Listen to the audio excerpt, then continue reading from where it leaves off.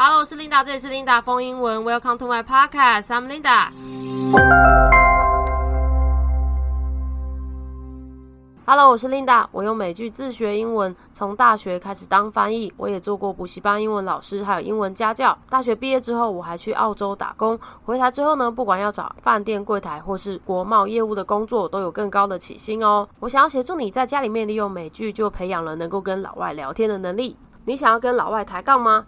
何不直接用闲聊的内容来学闲聊呢？直球对决吧！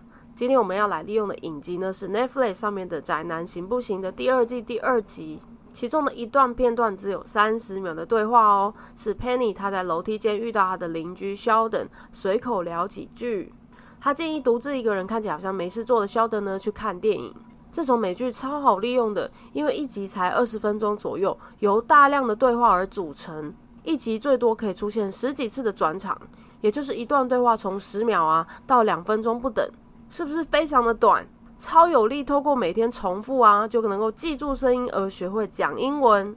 观看来源可以是 Netflix 或是 DVD 或线上看，它的另外一个翻译名称叫生活大爆炸。时间轴呢，以 Netflix 为例是出现在9分20到9分50秒左右。中文台词是这样的：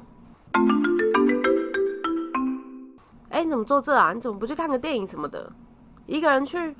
对啊，不行吗？如果我被爆米花噎到，谁来帮我做哈姆立克急救法啊？那就不要点爆米花嘛。看电影不吃爆米花，你有没有搞错？那去咖啡厅啊。我不喝咖啡。他们还有别的啊。他们有什么？我怎么知道？就饼干啊，酥皮派啊。酥皮派？你是说像熊爪糕 Bear Claws 吗？对啊，我不喜欢 Bear Claws。英文台词是这样的 ：Why are you sitting here? Why don't you just go to a movie or something? Alone? Yeah, why not? What if I choked on my popcorn? Who would administer the Heimlich maneuver? Then don't order popcorn. No popcorn at the moo? Listen to yourself. Then why don't you go to a coffee shop? I don't drink coffee. They have other things. What do they have? I don't know. You know, cookies, pastries such as bear claws? Yeah, sure. I don't like bear claws. 今天我们再来听一次刚才讲的英文台词，回忆一下哦，刚才的剧情内容是什么呢？还记得吗？ Penny 问一个人坐在楼梯口的 Sheldon 说：“你怎么不去看电影啊？”然后 Sheldon 就说呢：“我一个人去，如果我吃爆米花被噎到怎么办啊？” Penny 就觉得很烦的说：“那你就不要点嘛，你去咖啡厅好了。” Sheldon 又说：“我不喝咖啡。”然后 Penny 就补充：“人家咖啡厅又有别的啊，又不是只有咖啡。”然后 Sheldon 问说：“你是说熊爪糕 Bear Claws 吗？”然后很机车的 Sheldon 自己问人家有没有 Bear Claws， 人家说有之后又讲：“我不喜欢。”大概知道他们对话的脉络就可以了。重听的时候可以再看一遍中文字幕。前面几次呢都是通过中文字幕在了解他们到底讲什么。如果确定你对这一段有兴趣的时候呢，就利用这一段的声音，每天持续重播好几遍。好，我们刚刚又重复了一次他们聊天的内容，大概中文意思是什么？现在你像是含着刚才对话内容的感觉哦，不要放掉。我们再来听一次英文。重播的时候你也要记得哦，你可以重播我讲的这一段，而且呢要回去看美剧的画面来看他们说话时候的动作表情。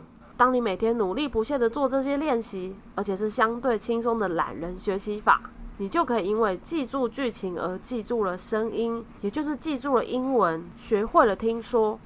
现在再来听一次哦。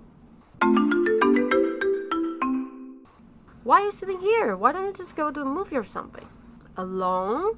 Yeah, why not? What if I choke on my popcorn? Who will administer the Heimlich maneuver?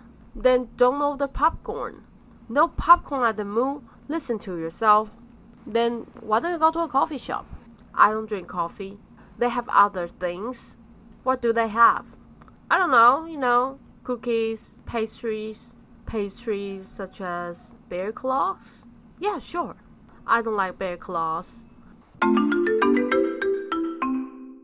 最后我说其实我在录音的时候我的表情动作都是在拼命的模仿他们，只是你看不到。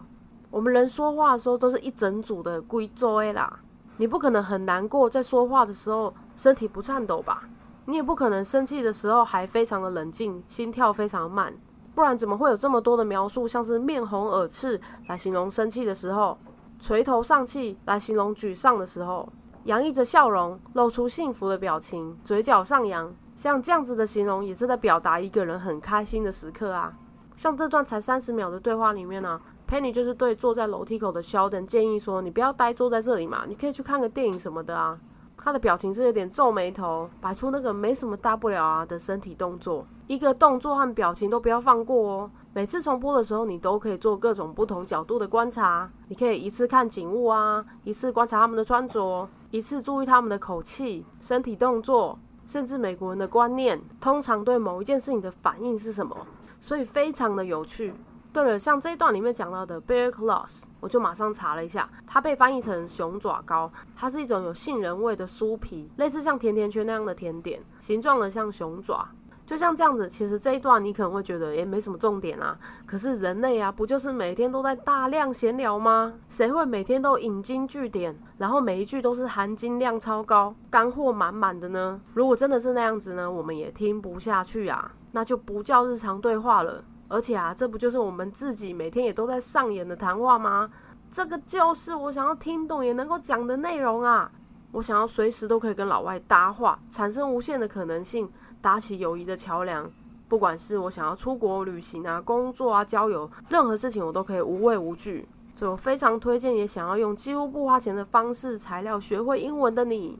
今天也感谢你收听 Linda 疯英文，欢迎你可以收看我 Facebook 的限动，还有每一集的 Podcast， 以及 Facebook 粉丝专页 Linda 疯英文的文章。像这样子的情境喜剧啊，根本就是学英文的救星啊！